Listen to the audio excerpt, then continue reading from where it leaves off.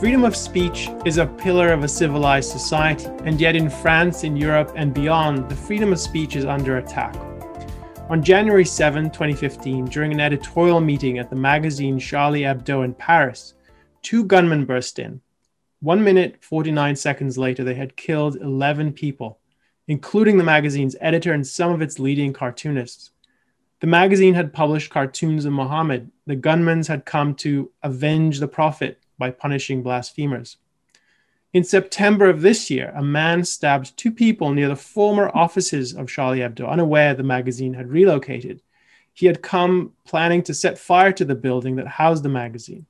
And on October 16th, in the outskirts of Paris, a man beheaded a school teacher, Samuel Paty, because Samuel Paty had shown pictures of those cartoons to some of his students in a class on the freedom of speech.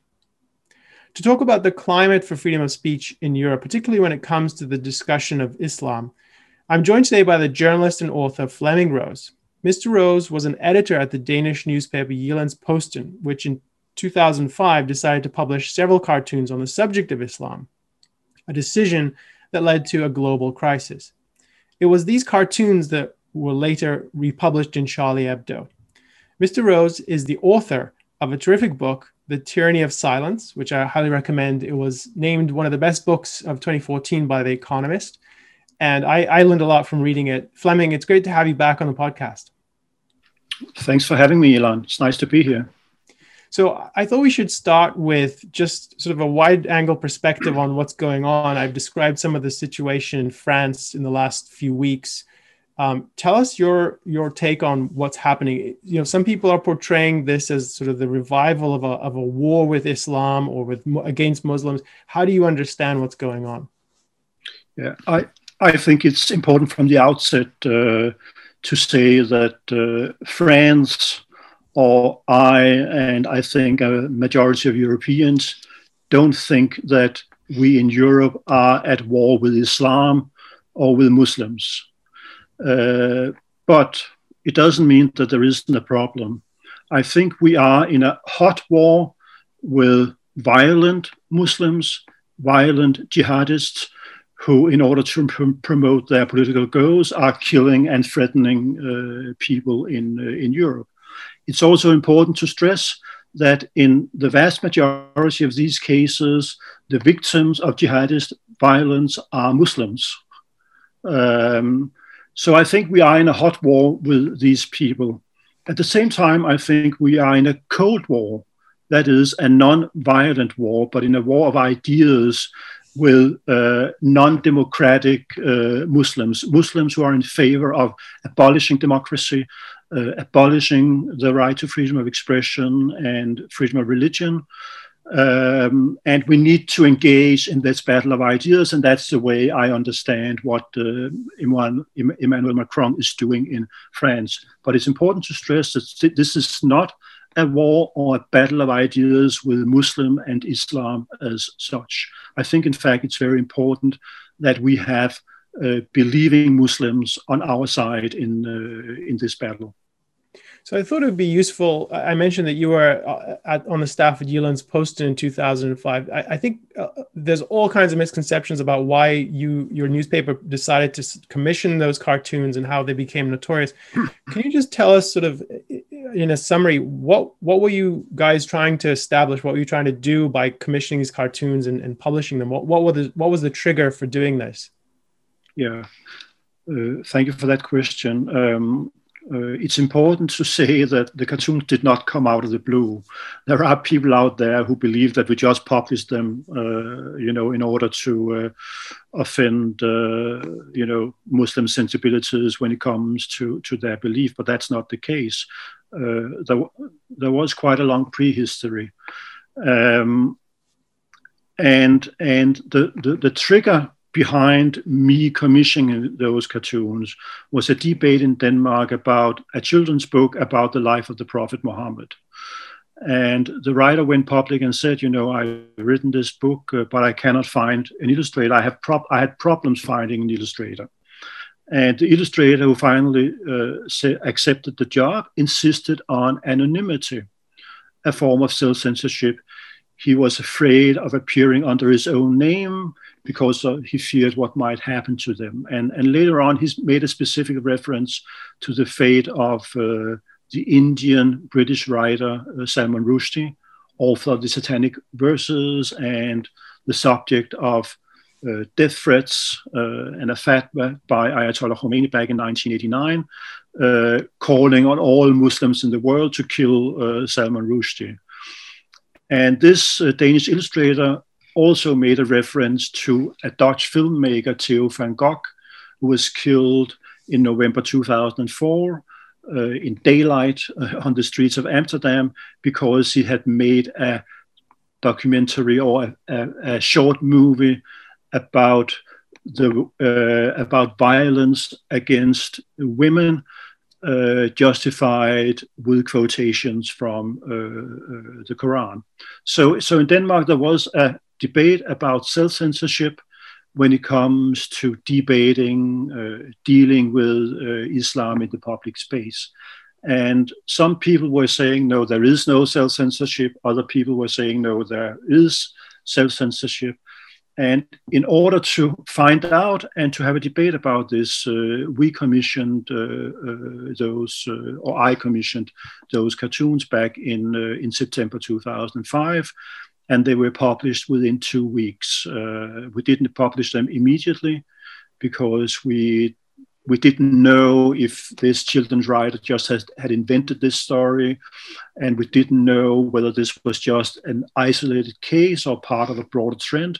But within the course of 1 or 2 weeks, there were several other examples of self-censorship or censorship or fear when it comes to, museums, movies, books,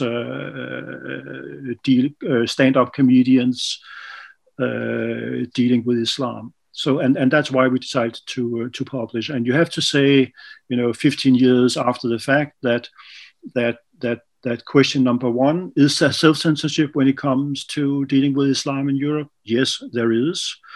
And I think it's increased within the past 15 years. And question number two, if there is self-censorship, is this self-censorship just a result of people's, imagination, or is this self-censorship somehow based in reality? And we know now that this self-censorship was based in reality because people were killed, as you said in your introduction, in Paris in 2015. And I myself have been, living with security around the clock. Every time I leave my house, I'm accompanied by bodyguards, and that has been going on for quite some years now. So, Flemming, one of the things that I remember from that time was that the cartoons were published in the fall of 2005, but the real crisis that I described in the thing where there were protests all in various countries, there were burning of embassies, Danish embassies, there was a boycott on Danish products. There was a lag time between the actual publication and then what we saw on the world stage. So what happened in between those?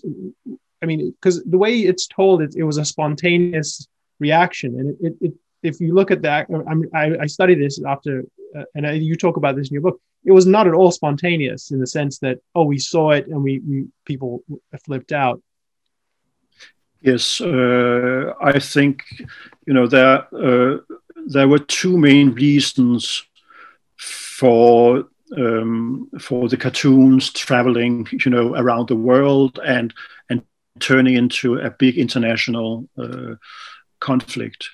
One was a group of imams in Denmark that tried to rally public opinion in Denmark against Jyllands-Posten, my newspaper where I used to work, and the Danish government, in order to have public opinion condemn the publication or even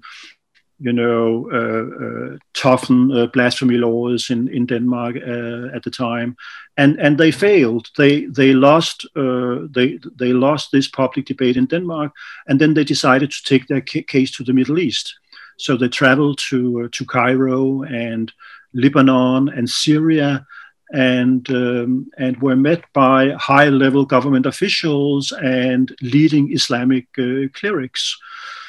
And this would not have happened in any ordinary situation, but was connected to the fact that there were domestic political forces in Egypt, in Lebanon, in Syria, in the Palestinian territories, later on in Pakistan, who used the cartoons in order to promote their domestic political agenda, win elections, delegitimize Islamist groups, as in Egypt with the Muslim Brotherhood. President Mubarak at the time, for the first time in many years, had allowed the Muslim Brotherhood to run for office.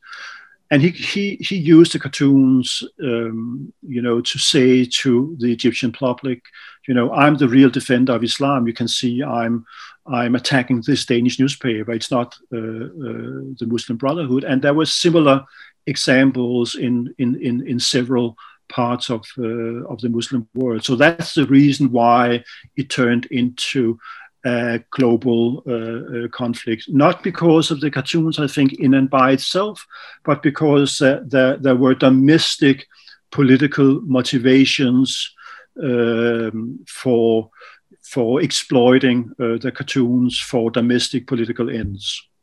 I think one of the things that was really striking at the time to me is that the many people who protested, I don't think it was actually possible for them to have seen the cartoons because they weren't republished beyond, I think they were obviously in Denmark, and then Charlie Hebdo republished them, and one or two newspapers carried them. I think there was one even in Jordan, but they weren't widely shared. In fact, the opposite happened. Newspapers refused to show them, television refused to show them. So in many cases, I think it's right to think that a lot of the people rioting had not even seen these things. Absolutely, and Norwegian friend of mine said at the time that never have so many people reacted so violently to something that so few people actually have seen. Just to tell you a funny story, a Danish filmmaker who made a documentary about the cartoon crisis, he traveled to Iran and he found the guy from the Revolutionary Guard's youth forces, Bashish, who had incited the demonstration against the Danish embassy with Molotov cocktails. And he asked them, did you see the cartoons? No. Do you want to see them? Yes. And then the filmmaker showed him this famous cartoon of the Prophet with a bomb in his turban. And this Iranian Islamist did not react to the bomb in his turban that everybody in the West had said, oh, this is so offending. He said, why does the Prophet look like a Sikh? So he didn't look like an Arab, but like a Sikh, and he found that very offensive, or more offensive than the bomb in his turban. And it tells you that there is no cartoon or image that offends in it by itself. The offense is in the eye of the beholder. So I want to turn now to the role of Charlie Hebdo in this. So as I said, I think it was, correct me if I'm wrong, but I think initially one of the few newspapers to reprint the cartoons in solidarity was Charlie Hebdo. And then what happens if we skip forward to 2015, Charlie Hebdo that's the massacre that I described at the very beginning. And there was an enormous outpouring of support for the journalists who were killed. And we saw people, I think millions of people in the streets of France holding up banners saying, "Je suis Charlie," I am Charlie. And it wasn't uniform. There were people who said the opposite. But I think there was just an incredible outpouring. And we saw heads of state from around the world locked in arms, walking down the street in solidarity with them. But one of the things that struck me not long after that is it didn't seem to last. I mean, the sentiment didn't sink in. What's your impression? Yeah, absolutely. And already a week, the day. I think there was 4 million people who took to the streets of France in show of solidarity with Charlie Hebdo. And I already said back then that this is not the real test.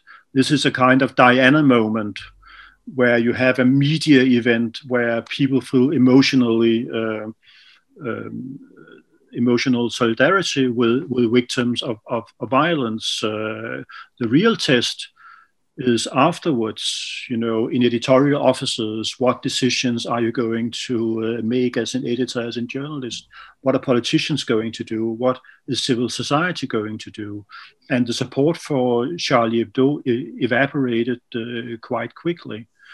I was in Paris in February 2015 and spoke to my friends and colleagues who had survived. And already a month after the killings, the tone started to shift and say, yeah, well, maybe you have the right, but you shouldn't have done this. And couldn't you see it coming? Why continue to do things like this, and so on and so forth? And today, I think Charlie Hebdo feel pretty isolated in France, and even Jyllands-Posten, where I used to work, I left the newspaper at the end of 2015. In fact, as a result of a conflict I had with the top management about our lack of support for freedom of expression when it comes to discussing these issues. Jyllands-Posten has not published any cartoons of the Prophet Muhammad since 2008 due to fear, and that's real. I understand that quite well, because there have been several plots to attack the newspaper. Kurt Westergaard, the cartoonist who made the cartoon of the Prophet with a bomb in his turban, was attacked in his house and nearly killed. So there is a real threat. But the fact of the matter is that the key to liberty and freedom is courage. And you cannot ask people, of course, to put their life on the line and sacrifice themselves. But if everybody thinks that way, then there will be no freedom of expression, because there will always be powerful forces in a society who wants to silence and will use threats, intimidation, and violence to silence voices with whom they disagree. So I want to show now a cover of a Charlie Hebdo special edition that was published in September. And they decided to republish the cartoons on their cover, and this was timed in connection with the trial that's now underway in France for I think 14 people who are accused of involvement in the massacre. So I read this the special edition, which is available in English for people who want to read it, and it's interesting because inside they have a number of articles where they talk about sort of what's happened since 2015. One of them really struck me. It's a list of quotations from prominent people in France, journalists, philosophers, politicians. And the theme of all of their statements is freedom of speech, but you can do X, but don't offend. And one of them was, I think he's a philosopher, I forget his name, but what he said is, you shouldn't spit on the beliefs of the most marginalized group, or the people who are meaning Muslims in particular. And so his attitude, I think, is I don't think it's unique to him. I think there's definitely this sentiment. I think we saw it here in the United States after Charlie Hebdo, after the attack in Garland. There was an attempted shooting at a cartoon event. So there's definitely this idea that we're not going to protect the principle of freedom of speech if there's some group that we feel, well, we don't want to upset them. And that seems to have really sunk in. And I mean, do you see that beyond France? Do you see it elsewhere? Yeah, and I think it's a very flawed argument for two reasons. First, I think it's hard to define Muslims in Europe as a marginalized group that doesn't have a voice, and so on and so forth. I mean, if you think about it, we have an unwritten blasphemy law in Europe. We don't have it on the books anymore in most countries, but we have an unwritten blasphemy law because there are violent Muslims who have demonstrated that they are willing to kill if their religion or religious symbols and sensibilities are offended. And that is an exercise of power. I mean, in Europe, we have relegated the monopoly on violence to the state.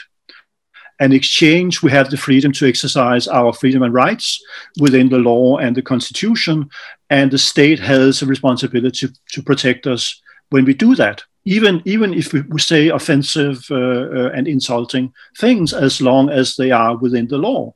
And blasphemy in most European countries today is within the law.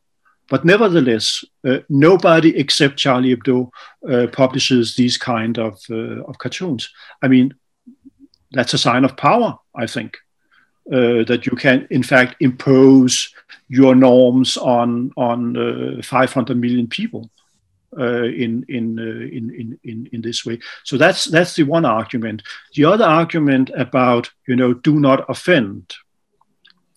I mean, I'm offended every day when I switch on my television. I'm offended when I read newspapers, when I listen to people saying outrageous things that with which I disagree. But the difference is that I and the vast majority do not threaten violence. We do not kill people with whom we disagree, or people who say things that we dislike. So I just think this is not about causing offense. Everybody that lives in a democracy, especially in a democracy that is multicultural, multi-ethnic, and multi-religious, knows that the price for our freedom is that from time to time we will be exposed to opinions and speech that we hate or at least dislike. So I think it's a kind of, it's not very courageous to say you shouldn't do this because I'm afraid what might happen to me or my family if you do that, or to my country. That's not very courageous. It's you hold the moral high ground if you say instead, well, you should not offend, you should not be evil and do these bad things. You can see I'm protecting this vulnerable, weak group. And this is, by the way, also what I think is racism of low expectations. There is this sense that Muslims are not able to be rational and mature and grown-ups in the same way as everybody else in our society. And I think, in fact, that's very discriminating. And if you go back to the cartoons, 2005, that was in fact one of my intentions, saying to Muslims in Denmark, we do not expect more of you, we do not expect less of you, but we expect of you exactly the same as we do of every other individual and group. And in that lies a recognition of the fact that you are on an equal footing with everybody else in our society. I've been reading some of the accounts coming out of the trial of the accomplice or the alleged accomplices from the Charlie Hebdo attack. And one statement from a journalist who survived really caught my attention. He said, I'm going to quote it to you. He said, quote, "We're living under siege in Paris in 2020. What we are enduring," he said to the journalist in the courtroom, "you aren't interested in it." And one of the things that struck me about this is that, if you leaf through Charlie Hebdo, it's not the kind of magazine I would choose to read. It doesn't particularly interest me. It's satirical, it's parodic, it's even nihilistic in places. But I admire their courage in going after the equal opportunity offenders. But if you understand, I think if you look at what Charlie Hebdo is, it's not like the New Yorker. It's not sophisticated. It's not the New York Times, Sunday Magazine. And in a certain way that I can see I think this often happens with issues of freedom of speech. It's less appealing to defend a sort of a semi-disreputable publication and say, well, there's a kind of snobbery about it. Well, who cares what happens to them? But I think that the reality is you have to defend freedom of speech regardless of who it is that's speaking, even if it's someone that you like. I wouldn't subscribe to Charlie Hebdo, but it doesn't matter. And I think that's part of what's missing. And that's what I think is part of the tragedy that's going on there. Absolutely. And I think, in fact, I mean, Charlie Hebdo grew out of the youth rebellion in Europe in 68. I think it was founded in 71. So, and it's very French in the sense that it sits on the shoulders of a long history and tradition of mockery of religion that is quite unusual in the United States. But that's part of French history that you had, 150 years of wars of religion in France between Catholics and Protestants and other kind of believers. And the blasphemy was in fact suspended in, I think, 1791, and then it was reintroduced. But you had then the separation of state and church in 1905, and there's always been this very tense relation between the Catholic Church and non-believers, and the Catholic Church historically has been very powerful and has put pressure on, secular principles from time to time, and non-believers have fought back by being very, harsh and right in your face mockery and so on and so forth. But that is a very French thing. And in that way, I think Charlie Hebdo is part and parcel of France, and it belongs to the left that used to stand up for freedom of expression. But I agree very much with your point that I think it was Oliver Wendell Holmes who said that we need to protect speech that we hate. And in Denmark, for instance, we have a bigot politician who is very anti-Muslim. He's burning Qurans on the streets of Copenhagen, and he was running for parliament a year or two ago. And he's very offensive. He's saying a lot of offensive things. But I think it's very important to protect his right to do these things as long as he's doing it within the framework of the law, because he's not inciting violence. He's not calling, for violence. He's not committing terrorist attacks, but he's exercising his civil liberties and rights in a very provocative way. But he has relegated, the monopoly on violence, like I and everybody else in Denmark, to the state. So the state has an obligation to protect him, even though there are a lot of critical voices talking about, how many millions we have spent on his security. But it's not about him. It's about fundamental principles of a society that wants to have freedom of expression. I want to turn to the way the French government is responding. So even before the attack, outside of the former offices of Charlie Hebdo and what happened in Nice, which I haven't mentioned, but there was a knife attack at a basilica in the city of Nice in the south of France. And the thought is that was committed by someone who was an Islamist, sort of wanted to go after Christians.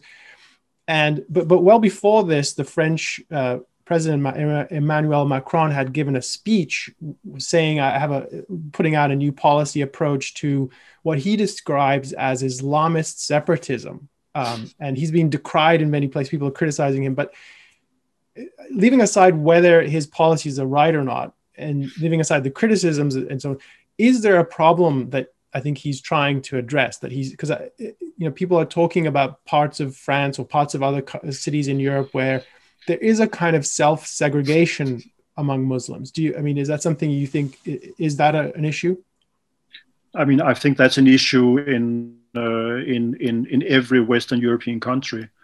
And I think it's also important to keep in mind that there has been terrorist attacks not only in France, in Germany, in the UK, in Denmark, in Sweden, in the Netherlands, in Austria recently, in Spain.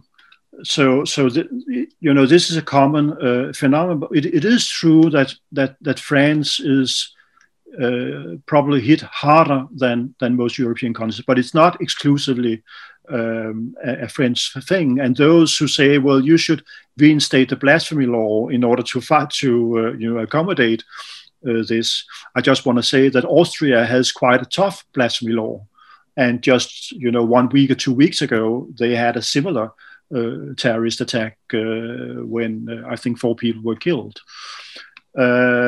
So there is a problem, and I think it's multifaceted.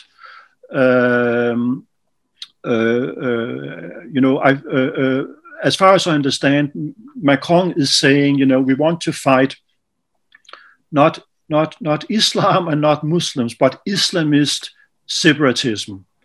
And by that, I think he means that you have a group of people who are identifying themselves in opposition to the French Republic and its values.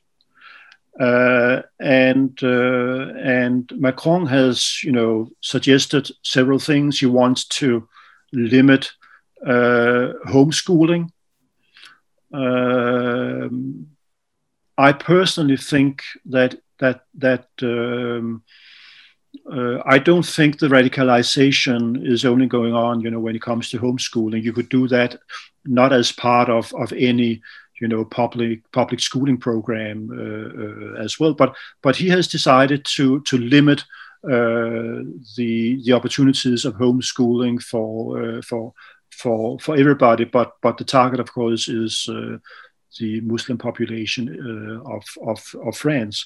And then he also wants to disinvite imams from the Middle East who are invited and paid for by countries like Turkey and Qatar, and who are running and teaching Islam in mosques across France. And they see this as a hotbed for radicalization. And finally, they want civil society associations to sign a charter, because some of this radicalization is going on in sports clubs and other civil society associations. Macron want them to sign a charter, so they commit to the values of the republic, like secularism, gender equality, and things like that. I don't have a specific problem with that.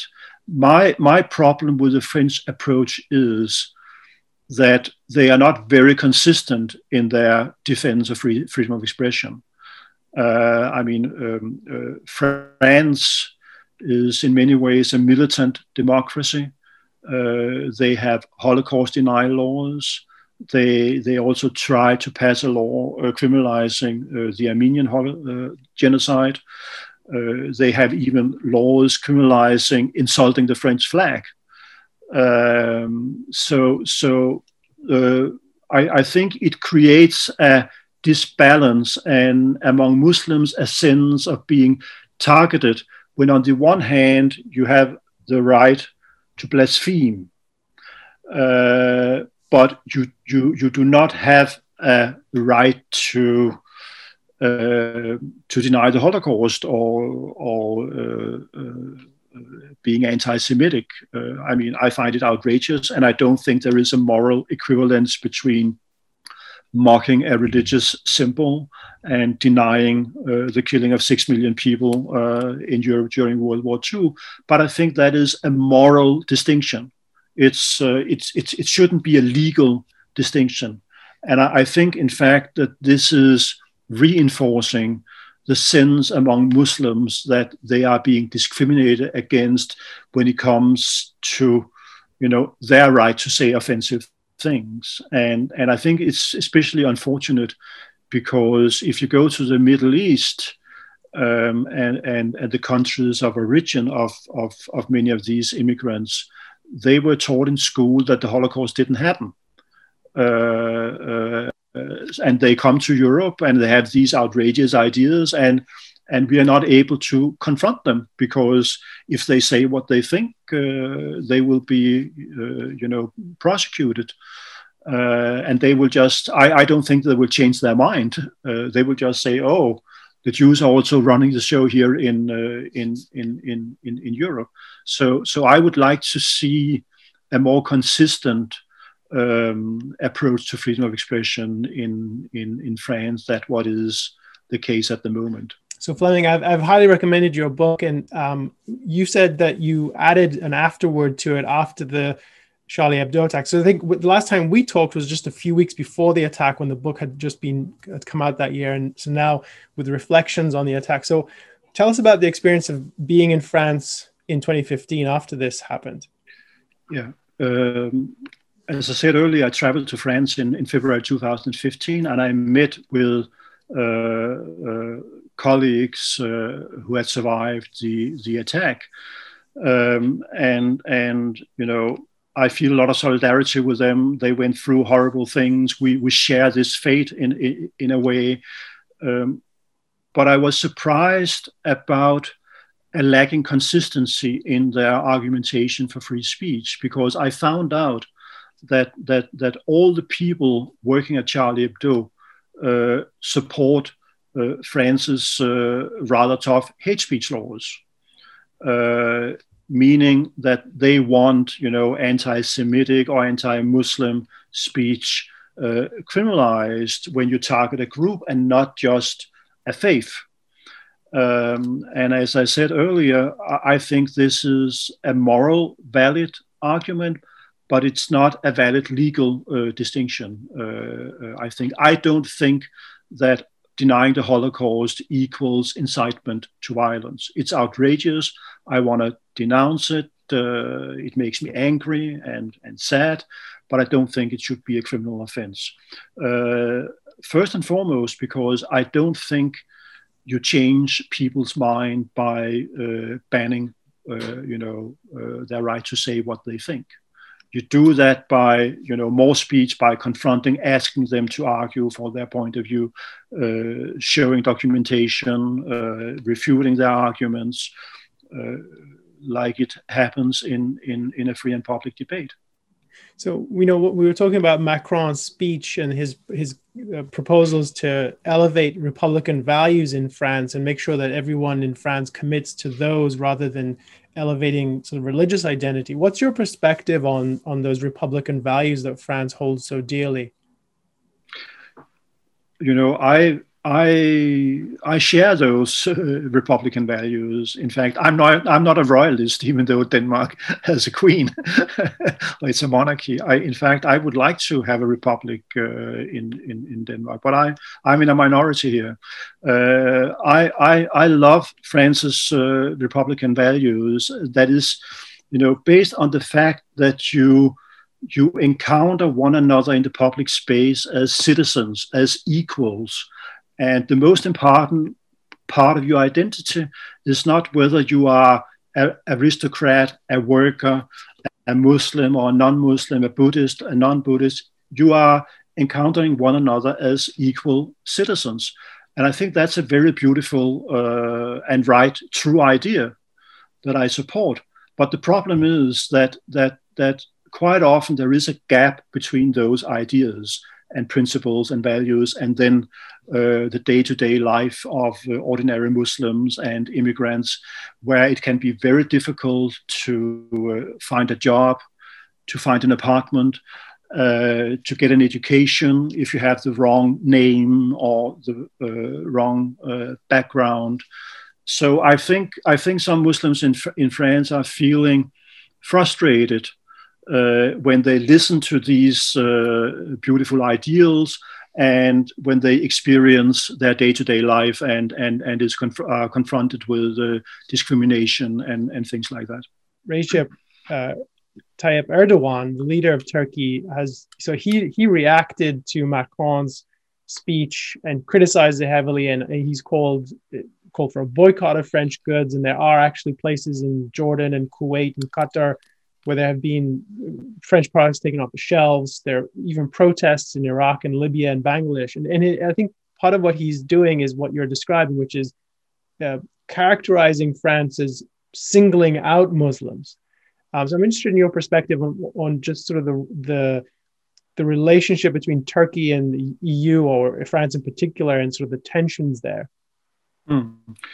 Well, I think in general, the relationship between EU and Turkey is not very good. Turkey is still officially an applicant for membership of the European Union. But both Turkey and the EU know that this is never going to happen. And one of the leading voices for some years for blocking Turkey's accession to the EU has been France. Not only Macron, also Sarkozy and Chirac before him. So that has been going on for quite some time. I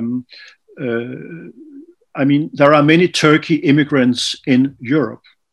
I think there are more in Germany than in France, but Turkey is also supplying France with imams that are, state-educated imams in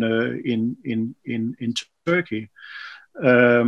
The key here is that Turkey and the European Union in 2015 or 16, in the aftermath of the refugee crisis in the summer of 2015, signed an agreement with Turkey,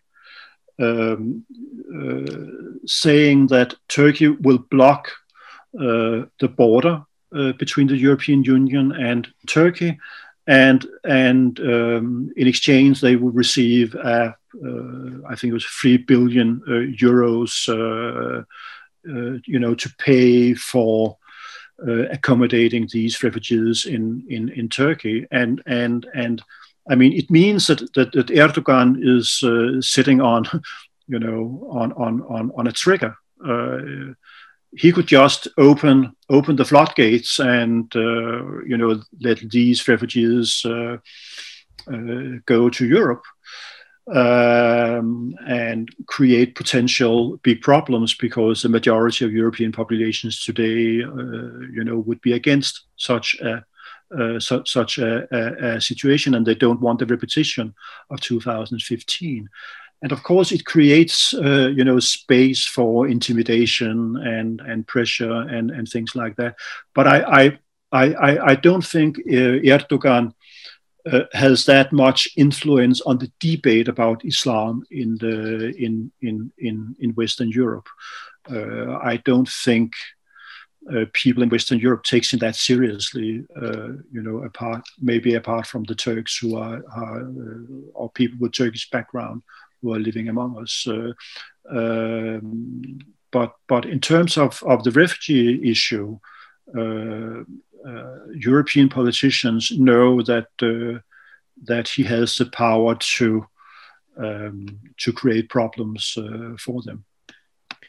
But I will just add one thing that I think is important here, and that is, some people are saying that the jihadists who have committed these murders within, the past 10, 15 years or so, that it's just a small number of people, it's some crazy people on the fringes of Islam. And that's true in the sense that very few people are willing to act on their beliefs and commit killings. But I think we have to keep in mind that in 13 Muslim majority countries, you receive the death penalty for blasphemy. In most countries, people are not executed when they are convicted to death. But even though it is in the criminal code that, committing a terrorist attack, killing 1,000 people, and committing blasphemy is the same kind of crime. And I think it promotes and reinforces social and cultural norms, convincing people that if you commit blasphemy, you deserve to die. The vast majority of people will not react on this, but as we saw back in 2015 after the killings at Charlie Hebdo, in many French schools, students, pupils with a Muslim background refused to stand up in silence, and they protested. You see the same now in Germany. I've read about schools in Berlin where teachers are, shouted down when they talk about Charlie Hebdo and what happened there, and they basically think that blasphemy is a grave crime that deserves capital punishment. And I think we have to keep that in mind, that this is not just some marginal phenomena when it comes to what people think about blasphemy. Another thing is, the way people act on their beliefs. So just to close out the conversation, I wanted to get your perspective, thinking about the situation from that week in September so many years ago when you and your colleagues were thinking about commissioning those cartoons in 2005, the Charlie Hebdo attacks 10 years later, and then today, 5 years after the attack. What do you see do you see any trends or patterns? What is the climate? It sounds like it's not improving. No, I think the situation today when it comes to freedom of expression is worse than it was in 2005. But this has not only to do with our debate about Islam and the big difference, I think, that is that back in the beginning of the century, these jihadist groups represented a new threat to freedom of expression, and the state was kind of the back burner. I think today governments and states are back in the driver's seat when it comes to imposing new restrictions on freedom of expression.